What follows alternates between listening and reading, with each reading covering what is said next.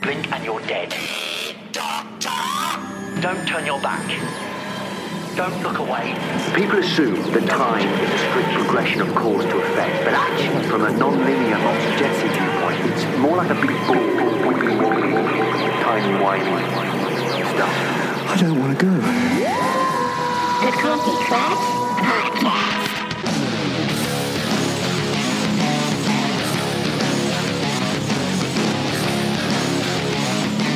Welcome to the Coffee Klatch Crew Doctor Who episode review. I'm Jason Pistorino. I'm Christina Lomangino. And today we are reviewing episode 5, The Tsuranga Conundrum. Written by Chris Chibnall and directed by Jennifer Perrott. Injured and stranded in the wilds of a far-flung galaxy, the Doctor and companions must band together with a group of strangers to survive against one of the universe's most deadly and unusual creatures. IMDb is giving this a 6.2 and Rotten Tomatoes an 87%, which, statistics-wise, makes it the lowest episode so far of the season. What they've said is it's a classic Doctor Who episode of old, a solid if unremarkable adventure that neatly wraps up its dueling threats by having them simply cancel each other out. It does deliver on a different emotional level, but on a realistic level, there is a lot of problems. I'll tell you my overall thoughts. I think that they did a lot of things right here, but the disparate elements didn't quite fit together. We had confusion from the start, a lot of questions that were brought up that weren't gone back to, such as, what was the Doctor looking for in that scrapyard? What about her ectospleen injury? And where is the TARDIS? They're throwing a lot of big words at you, places, people that you don't understand, and there's a ton of different storylines that aren't quite mixing. We have this bomb that's threatening to go off and blow up our ship, the fact that we have to fly through a minefield, the Gifted Man giving labor, the Pating. And I think because there's so much going on, our secondary characters are a little weaker than they normally are. They don't get the chance to develop, and some of their deaths are even a little bit strange, awkward perhaps. And compound this all with the stakes just didn't feel that high to me, and I know other people are bringing this up.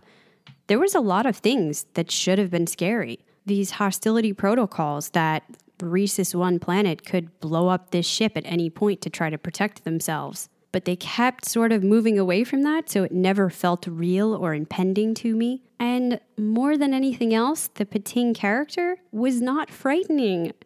I thought he was cute. He was cute. He was fun to look at. I agree with you on almost all of this. Yes, he wasn't frightening, but I still think he was one of the better bad guys this season. Maybe third best. He was well described. Let's put it that way. All of the information that we got made a lot of sense. It fit together.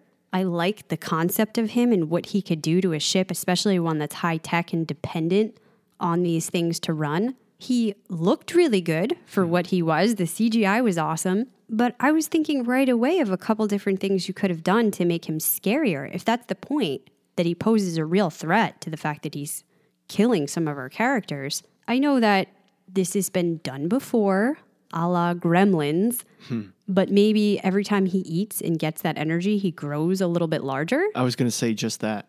Maybe he multiplies and divides into an army of little Patings. So one kind of cute looking one running around isn't too intimidating, but if we have to deal with 100 of these things, or maybe just make them a little scarier and bigger looking, not like a cute cuddly creature that happens to have fang-like teeth. Yeah, I like the idea of it getting bigger as it eats. Why does it need energy? We don't know, right? So maybe the energy is what makes it grow.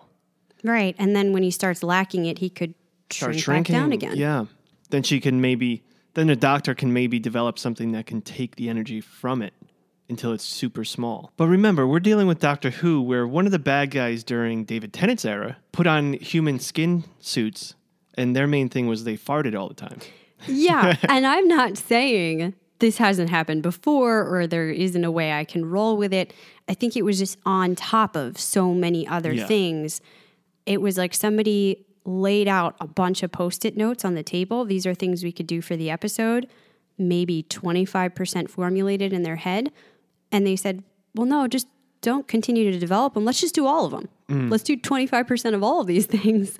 And I think you could feel it. It felt very choppy. I'm starting to really wonder why Chibnall is so scared of the TARDIS. It's almost like he doesn't want to touch it. So, of course, he'll establish that there's a new TARDIS. He'll give you that scene, but then that's it.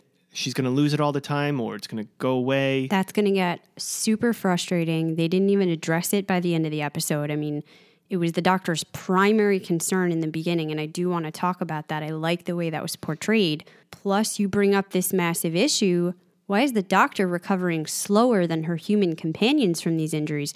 Those are two very interesting points of reference that we almost drop by about a third of the way into the episode, and we're not going to come back to them. Now, with other things we've had like that in past episodes, enemies or aliens that go away, issues that seem to be a big deal, we keep saying, maybe we're going to go back to them. I was just going to say that. Maybe she's going to be hurt tomorrow. Next week. At episode 5, there's only a certain amount of time that we have to do this. We can't just keep throwing things at the wall and hoping they'll stick and maybe we'll come back to them.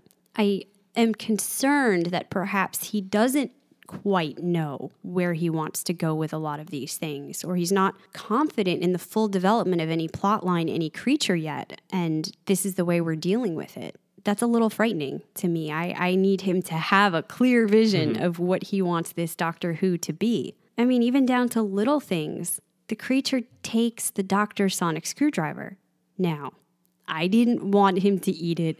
I didn't want it to disappear. Nobody was happier than me when he spit the damn thing back out, and later it turns out it still works. But that makes no sense.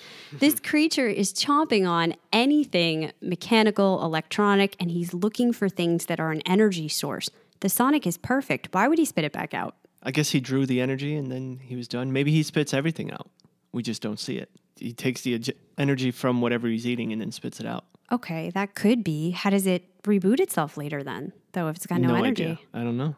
It's just, that's what I mean, that when there's a couple of little things, I can roll with it. It felt like they were mounting up throughout the episode to the point that I couldn't really get into it. I couldn't enjoy what was happening.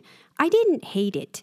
It wasn't my least favorite of the series, and in hindsight, there are some things that I truly liked about it. I do feel like it was a return to classic Doctor Who. Last in this episode felt a little more like a pattern being established. We had some orange, again, the same orange with the antimatter, which I really like this orange that they're using.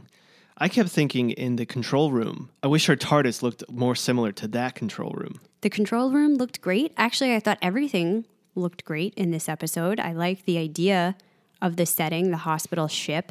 I really like all of the thought that went into this, how it's almost totally automated, so you only need a couple of people to operate it. They're going around picking up injured patients and bringing them back to the planet. Yeah, it's cool. But because of anything that might threaten, presumably, the much larger number of people on Rhesus 1, they have protocols and a plan in place for any contingency. And if they need to take that ship out, what's 6 people as opposed to the rest of the planet? That's really scary. Yeah, but believable. They don't want one of their ships to come back and land on Rhesus, contaminate the whole planet, and then they end up as Rhesus pieces. Yeah, I mean, the fact that we could only ignore the alert 2 times, and in the 3rd time, they were going to take action. There was a series of steps. Either they would have to destroy the Pting, eject it from the ship, or they were going to destroy the whole damn ship. That's beautiful. That all works really well. Do we have to be flying through a minefield simultaneously? No. There's like a ton of other things that don't quite mix in with that central thesis of the episode. It's the opposite problem we had with Rosa, where I felt like there wasn't enough going on. Now it was too much. Yeah. And opposite to some of that, I started saying this last episode, I do like that there's actually things for our characters to do, that it doesn't just feel like assigned tasks that make no sense. They are split up. We don't get as much time with them this episode because it's more about the Doctor. Again, that's okay with me. Some episodes can be more companion-focused, and sometimes we get a little more of the Doctor. I love that. If that's the goal, though, I don't know that you need to try to fit in companion development where maybe it doesn't totally work. Like the conversation between Ryan and Yaz about what happened to his mother. That's a really pivotal piece of information we haven't gotten yet. it felt like they just jammed it into that part of the episode. It didn't develop naturally for me. I see what you're saying, but I'm noticing that Chibnall is giving a little bit every episode with Ryan, a little bit of background. What made Ryan think that way was the fact that Yas was pregnant at the same age that he is now, Ryan, and that his father was when he had Ryan, and realizing that Yas wasn't ready and neither would Ryan be. Yeah, that worked great. And I thought the stuff with him and Graham surrounding that and Ryan having to kind of step up and be emotionally present for this man, which was challenging for him, worked great. But it's almost like we have to meet a quota.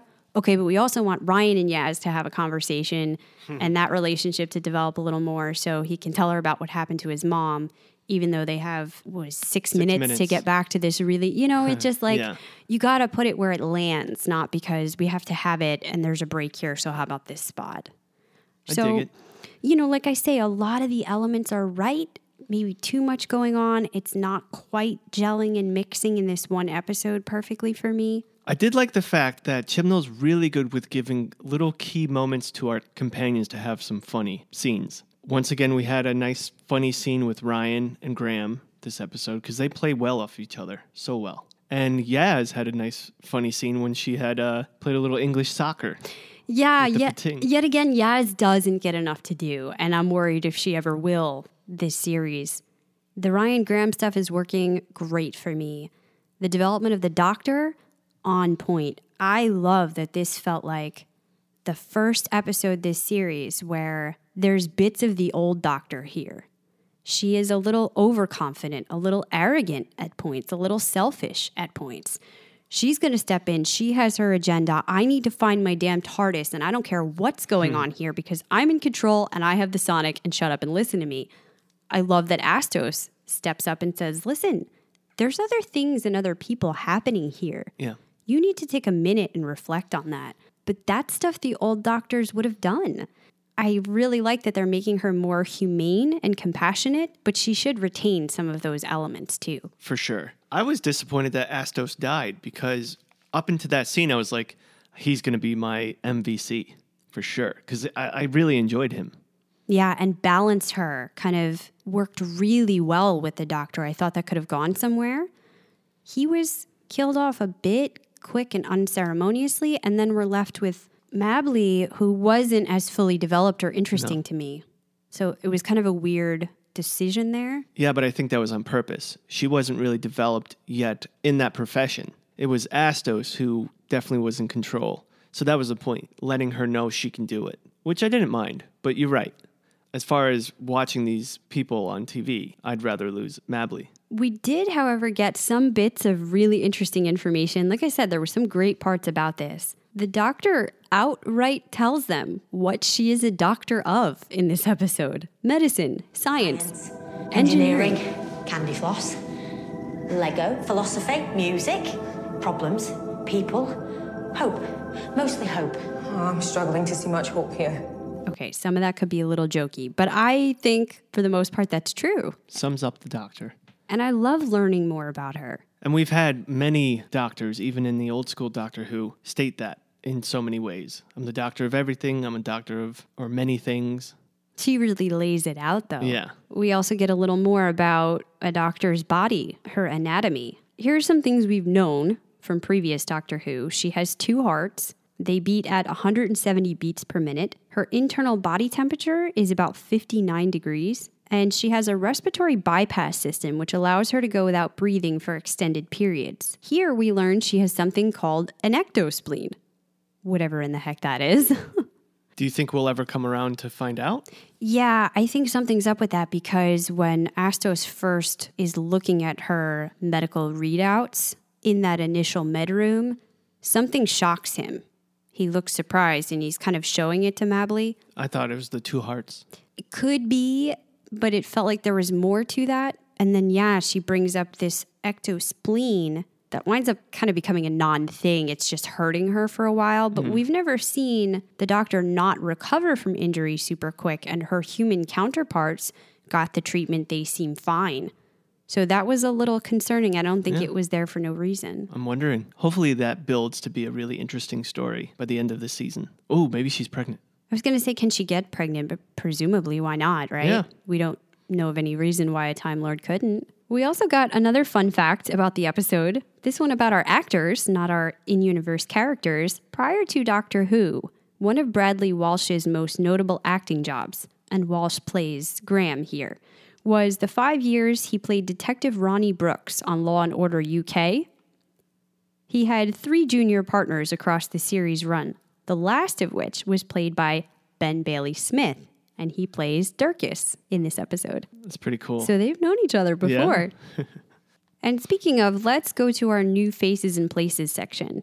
There were quite a lot of characters this time. We mentioned Astos and Mably, our 2 medics. Astos played by Brett Goldstein and Mably by Lois Chimimba. Then we had the threesome, including General Eve Cicero, played by Suzanne Packer, who we're told is the most decorated general in Kiba history, known for her 907 days in continual flight, fighting the Aeonians and saving their species. Her brother, Durkis Cicero, played by Ben Bailey Smith, who is an engineer, and Ronan, played by David Shields, the general's android consort. I think this group was perhaps a little underserved in the episode. Plot-wise, I guess we kind of needed them. Oh, we definitely needed them. To steer the ship to save the day, but that was due to certain things we put in there that I'm already questioning. Do we need to fly through an asteroid field? Right. And if we do, yeah, we need these 2 to help us. Again, another thing they brought up was Ronan was the only person, I call him person, on the ship that could touch the Pating.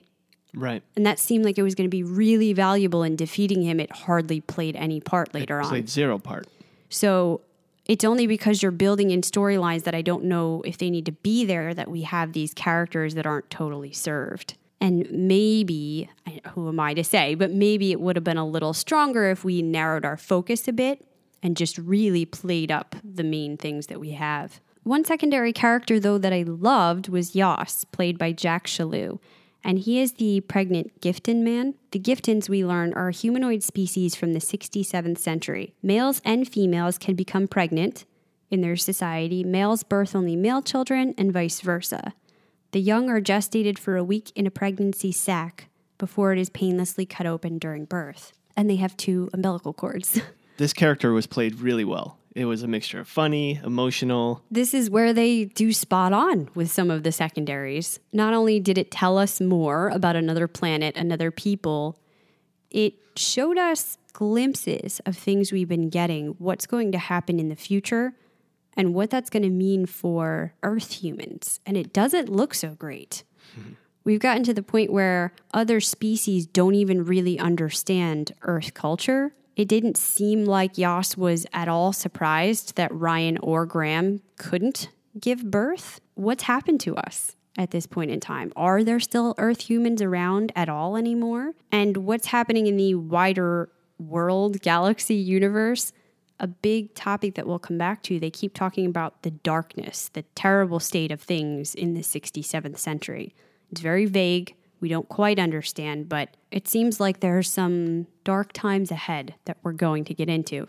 And finally, we had the Pating, who, according to their readouts, has a threat level of Chalice, the worst one up from Beetroot.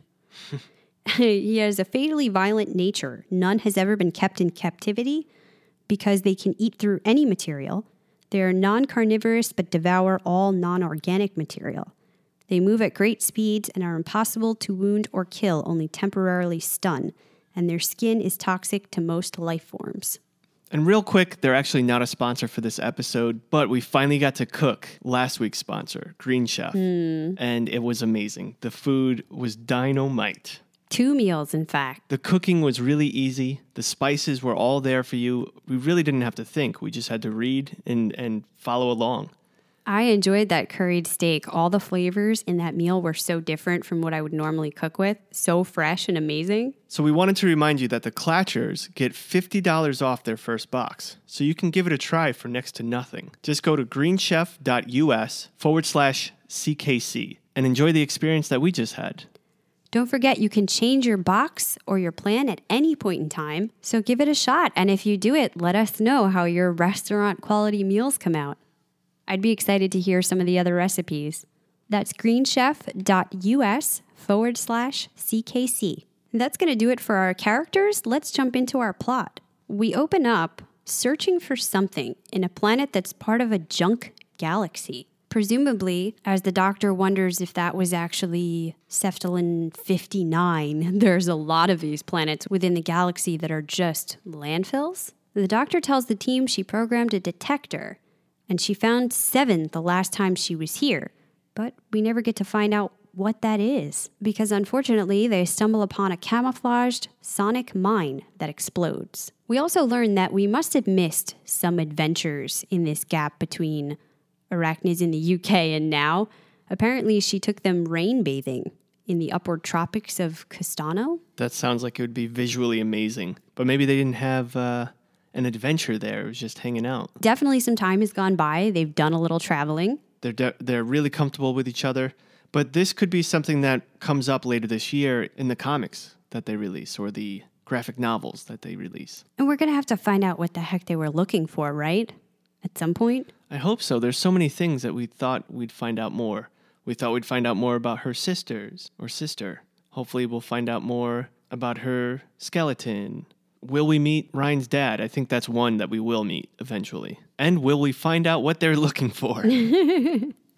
Well, after the explosion, the group awakes in a hospital where 2 medics are evaluating them. Astos and Mably are surprised they can't find med tags on them, devices that store all medical data and history. They explain the group was picked up on the edges of the Constant Division, a disputed territory they're normally kept out of. They pulled the crew from the debris and stabilized them, as sonic mines disrupt your internal organic stability. Even though the Doctor is in pain from her ectospleen, she's eager to get out and find her TARDIS before scavengers can get to it. While anxiously trying to find her way out, the Doctor meets General Eve Cicero, who is a legend mentioned in the Book of Celebrants for helping to defeat the Army of Eons. We don't know for sure, but this book seems to be a collection of significant figures in the universe. The 11th Doctor previously removed a lot of records noting his existence, so this volume may only include her most recent achievements.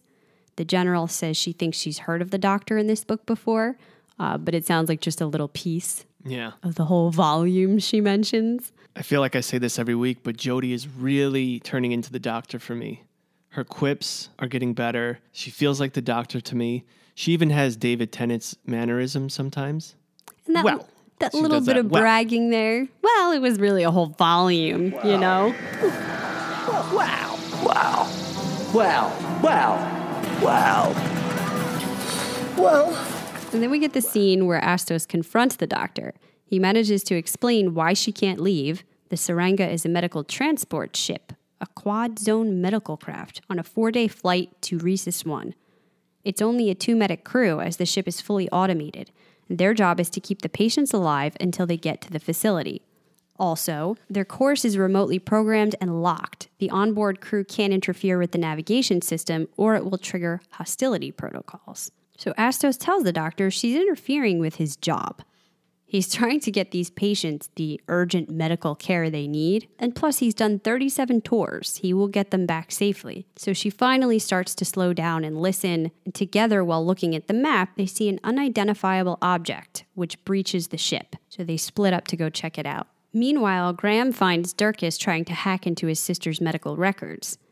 Apparently, the General has been lying to him about what's wrong with her. We learn there's some tension between them. He thinks she looks down on him for his job as an engineer. And something else is going on here. He finds Ronan giving Eve an adrenaline blocker shot, which apparently you can't take with cordon fever, the issue she's supposedly suffering from. Obviously not.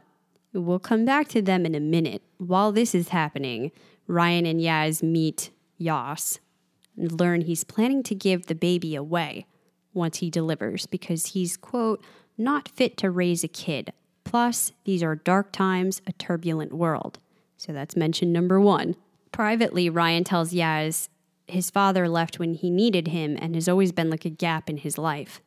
When he was 13, his mother had a massive heart attack at home and he found her. He explained people always said he looked like his mother. He understands his father must have found that hard and didn't cope well. I'm wondering if I'm confused about his feelings or if Ryan's feelings are changing over time as he's having a minute to kind of think about it rationally, what his father must have gone through. Well, I think he's confused about his feelings, and he is starting to be able to think about it less emotionally and more mentally, meaning he's gone through a lot now. He's seeing a lot more of the world. He's starting to understand, maybe my father isn't this evil man. Maybe it was really hard for him. Not that he's going to forgive him, but maybe give him a chance to get to know him. That's what it seems like it's stemming out to be. By the way, are we just completely over the fact that Ryan's supposed to have... Yeah, I worried about that right from the beginning, that they included it a bit up front, but had trouble how they were going to portray it, and then less, and then dropped it. I think they didn't know how to show that. There's a lot of things like this dyspraxia that I'm just wondering if Chibnall's a little in over his head. Yeah, you can't just bring that up and then go away from it. And I did feel like, well, is Ryan going to be the central companion? Because they're giving him all this backstory, this stuff to deal with emotionally, his mom and dad struggling with the dyspraxia. It also winds up leaving the other two. His grandmother and step-grandfather. Right. So the other two wind up getting less. They aren't as fleshed out. And we don't always have time to deal with Ryan's stuff. It's just all in all with the whole series, too much. Yeah. And we spoke about that at the beginning, right? How are they going to manage this balancing act? Past, present, sci-fi, teaching episodes, new doctor, 3 companions. I think it's too much. And yeah, it's a lot to deal with for any showrunner. Since we're talking about it, we should bring up the fact that the word in the galaxy is that there will not be a Christmas episode this year. But we still will get a holiday episode, but it might be a New Year's episode. Yeah, they're saying they're more firm on that. And the reason being, Chibnall thinks there's no new Christmas stories to tell. Well, Gaddis said he felt like the well was running dry at his point. Oh, come on, man. This is like a lack of creativity and vision, though. What, are you going to have a New Year's story? Is that easier? I don't mind the timing either way. I mean, the big thing is we're going to get something, a post-series special episode. Ball might be a spaceship or something. There's a million ways you could go with that. But yeah, I think it's a lot of conjecture right now. We're not really sure of where they're going to land with it. Well, let's come back to the doctor. She and Asto split up to search the 2 life pods on board, where they assume the creature will enter the ship. The doctor's portside pod is already gone, but Astos is tricked into entering his. It is quickly locked and jettisoned. He calls to tell Mabley he won't be coming back just before the pod explodes. So we've kind of gone over that. A little quick and awkward, perhaps, but it keeps the story moving forward. The doctor continues on and finds the creature, who is eating torn circuits and ship parts. While Mabley thinks dealing with it is hopeless, the doctor says all they need to do is imagine the solution and work to make it a reality. Whole worlds pivot on acts of imagination. The problem is the sensor scanners have picked up on the creature, and they have to evacuate it, or Rhesus 1 will destroy the ship to ensure it doesn't come back and endanger all of their people. Yeah, you get 3 strikes. If you ignore them 3 times, they assume that you're lying and something is wrong and they're going to blow it up. Of course, they have to do that, right? It seems so easy at first. Oh, we just swiped the notification away. No problem. She's like, we can only do that twice. So the doctor brings everyone up to speed on the situation. The general says she's encountered Patings before, and they determine after finishing their central systems, it will turn to the antimatter drive that powers the ship. This is progress. Things get smaller, faster, and cheaper. This is like the iPhone version of CERN, accelerating enough particles to power this entire craft. So how does it work? The particle accelerator smashes the atoms together like a little antimatter factory to produce positrons, which are then stored very carefully inside electric and magnetic fields. The positrons interact with the fuel materials to produce heat, which produces thrust. That's pretty old school, this one. It's beautiful. Antimatter powering the movement of matter, bringing positrons into existence to move other forms of life across space. I love it. Conceptually and actually. In the present time of the 67th century, they have a particle accelerator that the doctor explains is kind of like a smaller, more efficient version of CERN. Let's take a moment to talk about this. This is clearly the teaching point of our episode here. how do the antimatter facts in the episode stack up to scientific accuracy? Again, radiotimes.com is just awesome with this. They've been digging into the scientific facts. This time, they spoke with Simon Guerrier, co-author of The Scientific Secrets of Doctor Who. So credit to them for this information. First, we should probably explain just briefly in case you don't know, antimatter is the opposite or partner of particles' regular matter. It has the same mass but opposite electrical charge. The idea was first proposed in 1928 by theoretical physicist Paul Dirac. And then it was first seen in 1932 by Carl Anderson, who coined the term positron, and we heard her say that terminology in the episode. In real life, at the moment, humans have only been able to create minuscule amounts of antimatter, but have considered the possibility of a drive like the one we see here, as it would be an incredibly useful fuel source. Well, yeah, the ability to create energy. We don't have that ability. We just know how to take energy and use it till it's gone. It'd be nice if our phones had antimatter batteries that never went out. That'd be cool. That'd be amazing. Well, and this form is incredibly efficient. So if an antimatter particle collides with its equivalent, the result is what they call mutual annihilation and the release of energy. 39% of the fuel released is pure energy. Let me put that into perspective. You could power a trip to Mars with 1/10,000th a gram of antimatter. Wow. Unfortunately, it's beyond any current technology to be able to do this. In rough terminology, the doctor is correct when she talks about this miniaturized particle accelerator, an advanced version that smashes the atoms together to create positrons that are carefully stored inside of electromagnetic fields. I love how Durkin said this was an older model. Like he looked at it like we would look at the iPhone 1. Yeah, so right now we need this huge thing to be able to have the particles kind of smash. Then you need a safe way to store the resulting antimatter. And they're able to do that smaller, cheaper, everything else they tell us in the episode. The interactions with the fuel produce heat, and the heat produce thrust, and this powers their entire ship. So yet again, accurate if you project this theoretically way into the 67th century future. This is the point where they come up with a plan of what they're going to do on this ship and divide up jobs. Ronan and Yaz will stay to protect the antimatter drive. Ryan and Graham will go with Mabley to help Yoss, who has just gone into labor and needs his doulas, his birth partners. And the doctor will deal with the Pating. Mabley also advises the doctor to examine the general so she will know what her real medical issue is. So that got interesting, that she couldn't tell the doctor because of confidentiality, but she knew it was something the doctor had to know. Yet again, though, it's kind of briefly addressed. We don't totally get to understand. The doctor confronts the general, who admits it's not Corden fever, it's something called pilot's heart. I guess it causes surges of adrenaline around the heart. A big one could create a heart attack and she dies. I wish I knew what pilot's heart is and how you contract it. Now, we know that she spent 907 days in continual flight, but the way she brought it up, like, I wouldn't think I'd ever get pilot's heart. Mm-hmm. I don't know if it's a rarity or if it's brought on by amateurs who don't do the right thing. Physically taxing the body too much. I mean, they mentioned some of these extreme conditions she's put herself in. Maybe that could cause it.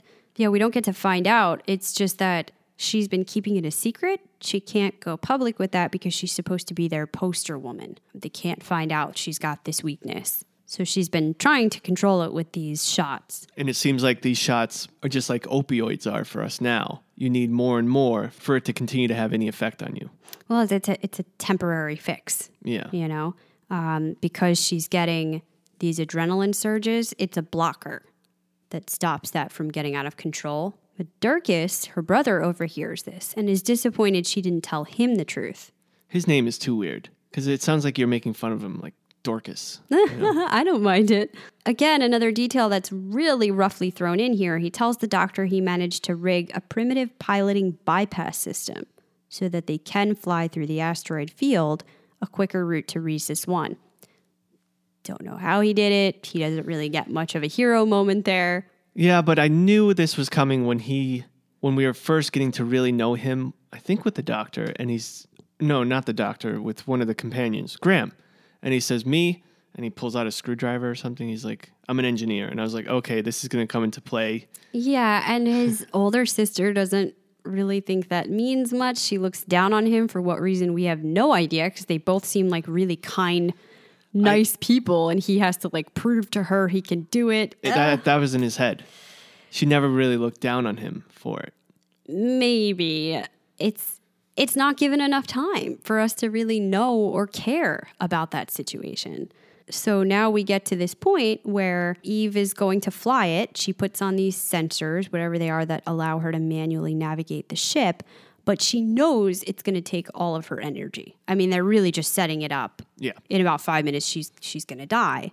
And her death, in fact, is weird and uneventful to the point that I turned to you and I said, is she dead? Is she dead? Did she just pass out? Like, what's happening right now? I don't get it. And Dirkus just puts on this stuff. Turns out he could steer a ship too, I guess. I mean, I don't know. I think you can take that whole subplot out and we won't miss it, and we'll be better off for the time we get to spend elsewhere, perhaps. Yeah, deal with the Pating thing. Of course. That a more central character.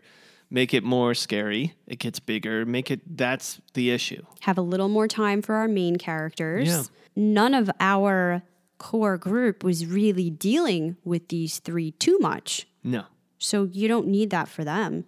And like we said, you don't need that asteroid field. You have enough with these hostility protocols, and maybe you don't want to get back there quickly because you got to get rid of the Pating before you go back there. So I think that would have been fine. In the control room, the Pating closes in on Yaz and Ronan. They temporarily keep it at bay, but the scanners start sending up alerts. The doctor realizes the creature went for the life support systems, the lights, her sonic. It seeks out and feasts on energy. Well, one of the funnier parts of this episode, I really enjoyed the little soccer kick. But you were right. They could have had Ronan do something that would have been a lot more spectacular. I thought that was sort of the whole point of his character. Also, they had all this info about the creature up on the ship. They didn't know that it... No, remember they said they don't know why, or what its intent is. They don't know why it eats everything. Those are the things they didn't know. Yeah, that's kind of weird that they never figured out it's going after energy sources. But a cool bit here that makes everything kind of come into focus. I mean, you can see it really quickly once the doctor talks about this self-detonation bomb. Mm-hmm. But it doesn't make it any less interesting to me. Her and Yaz take the bomb carefully to an area where they can detonate it. And I was thinking, wait, she's actually going to blow it up? Because I thought it was going to involve the Pating, but then the timer's counting down and it was a little bit kind of scary there. I actually liked that part. As the time started ticking away, I was like, okay, this episode's going to end soon. I hope they don't just wrap it up again like they've been doing with the last couple episodes. And they did manage to wrap it up, but it was in an interesting way that I actually really enjoyed. Mm-hmm. Yeah, with a little time left, the Pating finally takes the bait of this trap and eats the device. They immediately close and lock the hatch door and eject it from the ship as it absorbs all of the energy. Very cool scene. They definitely did not cut corners with the Pating. It exploded in his stomach. Yeah, people said it looked like a glowworm. Another podcast mentioned that, and he's just kind of like floating around all happy and full in space. That would have been cool if it got huge at that point. Mm-hmm. And then she went to open the hatch, and it almost was too big to get out, but then finally went out. That would have been awesome. I love that. While this is going on, in the birthing pod, Yas becomes frantic when he learns since the backup generators aren't working, he won't have his birth bud, whatever that is. Ryan and Graham try to coach him through it. Graham says he's learned skills from watching Call the Midwife. Very funny. And Ryan tells Yas, more seriously, he doesn't have to be a perfect father. He just has to be there. And they both team up, they cut the umbilical cords, and think if only Grace could see them now. Arriving at Rhesus 1, they instruct the ship they will conduct a detox and then can admit them to the facility. Mabley tells Team TARDIS they have been a light in dark times. Another reference. Without Eve, we learn Ronan has come to the end of his service and will be shut down. There's kind of a touching moment here where Dirkus apologizes if he wasn't kind to him in the past, acknowledging that he gave Eve great service and asking if Ronan will incant for her. Joined by the others, he gives the following prayer. that wraps our episode. Not only was this beautiful, but I think it's going to come to mean more for Team TARDIS. This was the big push we've been talking about, referencing this darkness. He says, "May the saints of all the stars and constellations bring you hope, as they guide you out of the dark and into the light, on this voyage and in the next, and all the journeys still to come, for now and evermore." So yeah, that was one of our big questions coming out of that. What is this darkness? Is that something we've seen referenced in multiple other ways with some of our other villains this season? And maybe that's how it's all going to kind of add up. We know that in some far future, Tim Shaw and his buddies are keeping humans frozen like trophies. Aelin is conducting an intergalactic race because there's so many that are impoverished and just willing to do anything to try to keep their families alive. Some kind of rampant racism is going on with Krasko and his people. And we've got crooked politicians like Robertson. I would love if there's a thread that ties that all together in the end. I think that's what we're hoping for. Where is the thread? Where's the Doctor Who we know? These underlining things all culminating to mean something. Mm-hmm. And it's only episode 5. We still have a little bit of time. So that was the plot. Definitely not our favorite episode so far. But before we go into our ratings, I'm going to edit this. Today's Monday. I'm going to edit this and get it out by Wednesday because we have so many podcasts coming out this month. I'm finishing up editing our bonus podcast, which is about the truth of Thanksgiving, some current event news, so many things. I don't want to divulge too much. It's a great bonus episode. But also, we just recently recorded one of our movie reviews for this month, Bohemian Rhapsody, which we really enjoyed, and I think this podcast is going to be super fun. And then after that, we have Fantastic Beasts 2, which is going to be amazing. Even this better. is our wheelhouse, yeah. So Clatchers, if you want to take part in that, join us over at Patreon. Go to coffeeclatchcrew.com, click on Patreon, and join the crew. You're not only getting more content and admittedly better content. We're having a little bit of trouble with Doctor Who because it's not the best season so far. But you not only get more content from us, you also know that you're helping Christine and myself out. We work really hard to provide some free entertainment and some fun entertainment, a little digital water cooler talk. But also every month you get a chance to win free CKC gear. Yeah, don't forget the raffles are still going on over there. Every month there are 2 winners. One for the new members that join Patreon that month, and the other for all existing members. That means you always have a chance to win. That will keep going thanks to our sponsor's donation. So remember, join the crew by going to coffeeclatchcrew.com and clicking on Patreon. And speaking of the free stuff, even though we're only midway through this season, we are always looking forward, right? Come the new year, we will continue our coverage of The Magicians, a show that just keeps delivering every single season. They exceed expectations. I am really excited for that time to come as well. And we've had some of the actors on, and we've been in talks with them for this season. We're about 90% sure we'll get a little more of the crew, of the Magicians crew, on our podcast. If you haven't watched that yet, it's on Netflix. It's on Netflix. You have the time, and there's not a lot of other big hit shows happening during that time frame, so it might be a good time to check it out. But back to Doctor Who, we're going to give our ratings on a scale of 1 to 10 Sonics. Jason,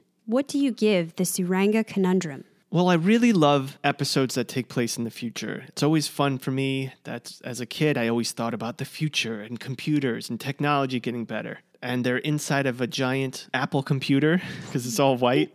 The Pating, although we have stated how it could have been a better bad guy, I thought the graphics were great on that. I loved how funny it was and cute at times. The Doctor is really getting comfortable in her skin, her new skin.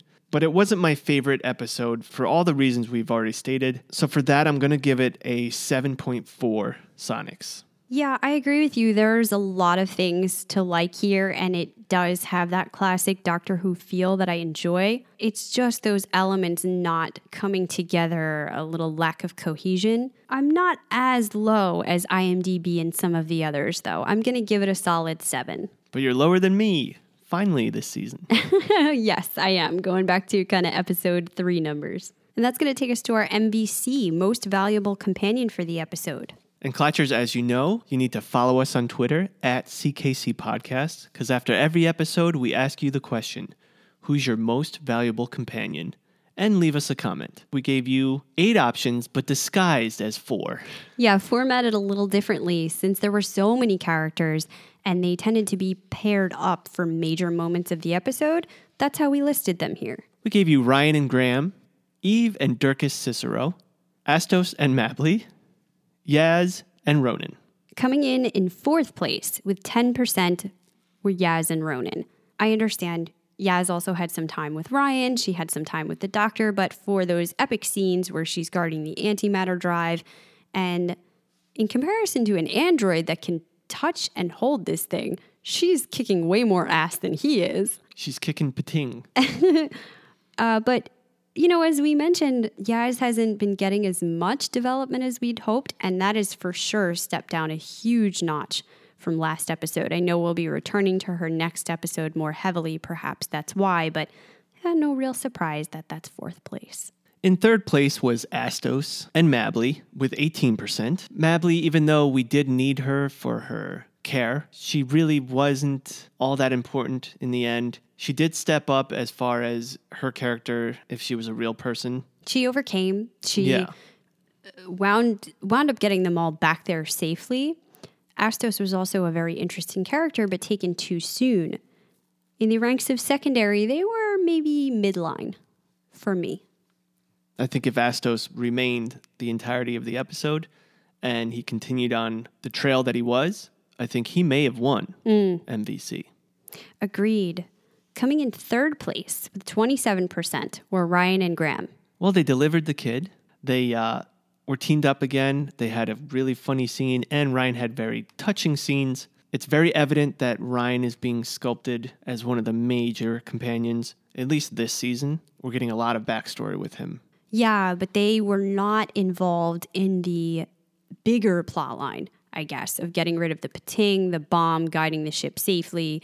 They were with Yas the whole time. So let's be fair. Ryan and Graham had to capture a huge spider last episode. So maybe they needed to we give gave them a break. A little break on the sidebar mission here. But the emotional development was great. And finally, coming in first place with 45% were Eve and Dirkus. I was a little shocked because as secondaries, they disappointed me. But for advancement of the plot line, they were certainly the top ranked in this episode. Well, they did save them. They saved everybody. We didn't think that this episode needed that whole asteroid plot. But if we just forget those thoughts, they were the ones inevitably to save them. If we have to have it in there, it's not their fault. Right. But this is bad writing. I mean, Eve literally sacrifices herself. She knows when she puts on those sensors, it's going to take her life. And Dirkus, last minute, rigs this way of getting into the system, winds up taking over and completing the ship's landing. They really have some heroic moments. Yeah. I can see why people voted for them. So I'm assuming because Dirkus was a Cicero, he was trained in pilot flights. It sounds like they all were. Yeah, because the learning curve was so steep that Eve was even saying to the doctor that she wouldn't be able to fly it. So I'm going to assume that he, as a child or a teenager or what have you, had major training and then veered away from the family job. Well, what did the Clatchers have to say about this? Brian T. said, hands down to the Ciceros this episode. Eve knew she was not going to survive, but did what she had to do for the rest. This little monster defied all physics, the unbeatable, impossible foe. In any other show, it would be a problem, but this is the Doctor. Pating. Brian S. says, y'all should feel special. Watch Doctor Who instead of football. Yeah, and apparently it was the right choice as my team lost. He chose the Cicero siblings. He says, something has to be said for sacrificing yourself for everyone and healing old wounds. Hopefully this was more helpful this week. Yeah, that's an awesome comment. I like it. Thank you, V. Well, Jason, this is kind of a tough one. Yeah. Who do you go with? I don't know. The Doctor. That's why we don't put her as a choice, because I we know. would always pick her. I'll go with the Cicero family. Even though I thought that the asteroids did not need to be there, we had enough problems. They took care of that problem for us. Well, I'm going to have to go with Astos and Mabley. While perhaps underserved by the writing, they were some of our biggest secondaries this episode, more fully formed, responsible for the safety of all the passengers here. They really had the information on the ship, the planet, the creatures. And I like the way that they interacted with our characters. As we mentioned, I really liked the way Astos stood up to the doctor and made her understand what was happening here, teamed up to work with her. I wish we'd gotten more of him, but in every other way, they were pretty good. Well, that's going to wrap it up for episode 5, except for our spoilers section. If you are afraid of that, we'll see you next time when we review episode 6. For everyone still here, we got some fun facts that we didn't mention in episode. One of them, I think, perhaps is impossible to see on your own. I don't know if people paused and zoomed in or had some other source of information, but do you remember the console screen that pulls up the information about the Pting? Yeah. Apparently, in rapid succession, it shows little thumbnail images of other creatures before she selects the Pting. People said those creatures included a Cyberman, an Ood, a Weeping Angel, a Centauran, a Silent, a Silurian, and a Zygon. I don't know about you, it just makes me miss the old bad guys. Everything but Daleks, right? As far as our major. Yeah, but what's weird is this century that they're in is the century that the Daleks have one of their major wars. Yeah, isn't it strange? That wouldn't have been one of the ones on here. I wonder if that means something. We also talked about the sonic screwdriver being eaten. Apparently this happened before in the episode of Christmas Carol. There's so many, I know I forget a lot of I don't know things who with or what Doctor. ate at that time. But also, it's not the first time the Doctor has lost the TARDIS. In fact, several times during her 10th incarnation, in The Impossible Planet, Blink, and The Poison Sky, just to name a few. And it's not the first time by a long shot we've heard about antimatter. It started in 1972 with the 3 Doctors, where the first 3 Doctors travel through a black hole to a universe of antimatter to face a renegade Time Lord. In 1975, Planet of Evil, the 4th Doctor talks about antimatter and, in fact, carries some around in a bucket at one point. In 1982, Earthshock, the Cybermen crash a space freighter powered by antimatter into Earth, causing a colossal explosion and wiping out the dinosaurs. The Doctor's companion, Adric, was also killed in that explosion, one of the few companions to die while traveling with the Doctor. That's crazy. 2 months ago, for our Patreon bonus, we actually went into the real reasons scientifically why the dinosaurs went extinct. Isn't that funny? Moot. That was all moot because this is the real. Makes total sense. That's why we all got it wrong. I love it. Well, we also have information more so than usual about the upcoming episode. So I'm going to warn you again if you're afraid of that. The next one, episode 6, is called Demons of the Punjab. It appears the team returns to present-day Sheffield and will see Yaz's family again. There, her gran gifts her a special watch, sending our heroes on a trip back through time to 1947, landing in the middle of India as the country is being torn apart. While Yaz attempts to discover her grandmother's hidden history, the Doctor discovers demons hunting the land. Who are they and what do they want?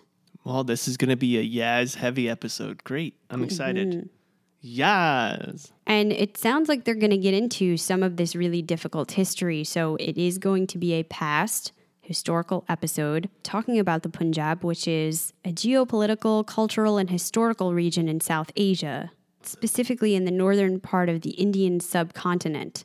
During this time, 1947, I mean before and after, but specifically here, we had the official split from the former British province, and the Punjab was divided into the Dominion of India, which comprised primarily Sikh and Hindu, and the Dominion of Pakistan, which comprised primarily Muslim. There was intense violence. Over 14 million people were displaced along religious lines. There were overwhelming refugee crises, up to 2 million deaths, perhaps. We still don't even know the exact number. The newly formed governments were unequipped to deal with the migrations of staggering magnitude, people trying to get back over the lines. So if you were Hindu trying to get back over to the line to the Dominion of India and vice versa. But because they couldn't deal with that, there was violence and slaughter on both sides of the border. And I'm talking to the point of real genocide and horror with the violence. I don't know how much of this they're going to go into, but by setting it during this time frame, that's certainly going to be relevant. And then we have these demons hunting the land. Is that literal, the way that they brought Krasko into the Rosa Parks episode and it was somebody from the future or another element we're dealing with? Or is that metaphorical demons that are happening at this time? I'm not really sure. And as we said, this is definitely going to uncover some more of the history and background of Yaz and her family as well. Sounds like a lot packed into one episode. I'm excited. It should be interesting. Also, the episode after that, 7, is entitled Kerblam. Oh, cool. So, no idea what's up with that, but we'll keep you posted. So that wraps it up for this week. Thank you so much for listening to this podcast. Remember, if you have any friends that are into Doctor Who, let them know about the CKC podcast. Spread the word, retweet. And if you like what you're hearing, give us a rate and review. Write us a few words on iTunes. It will help others to continue to find us. Till next week, this round's on me. This round is on me.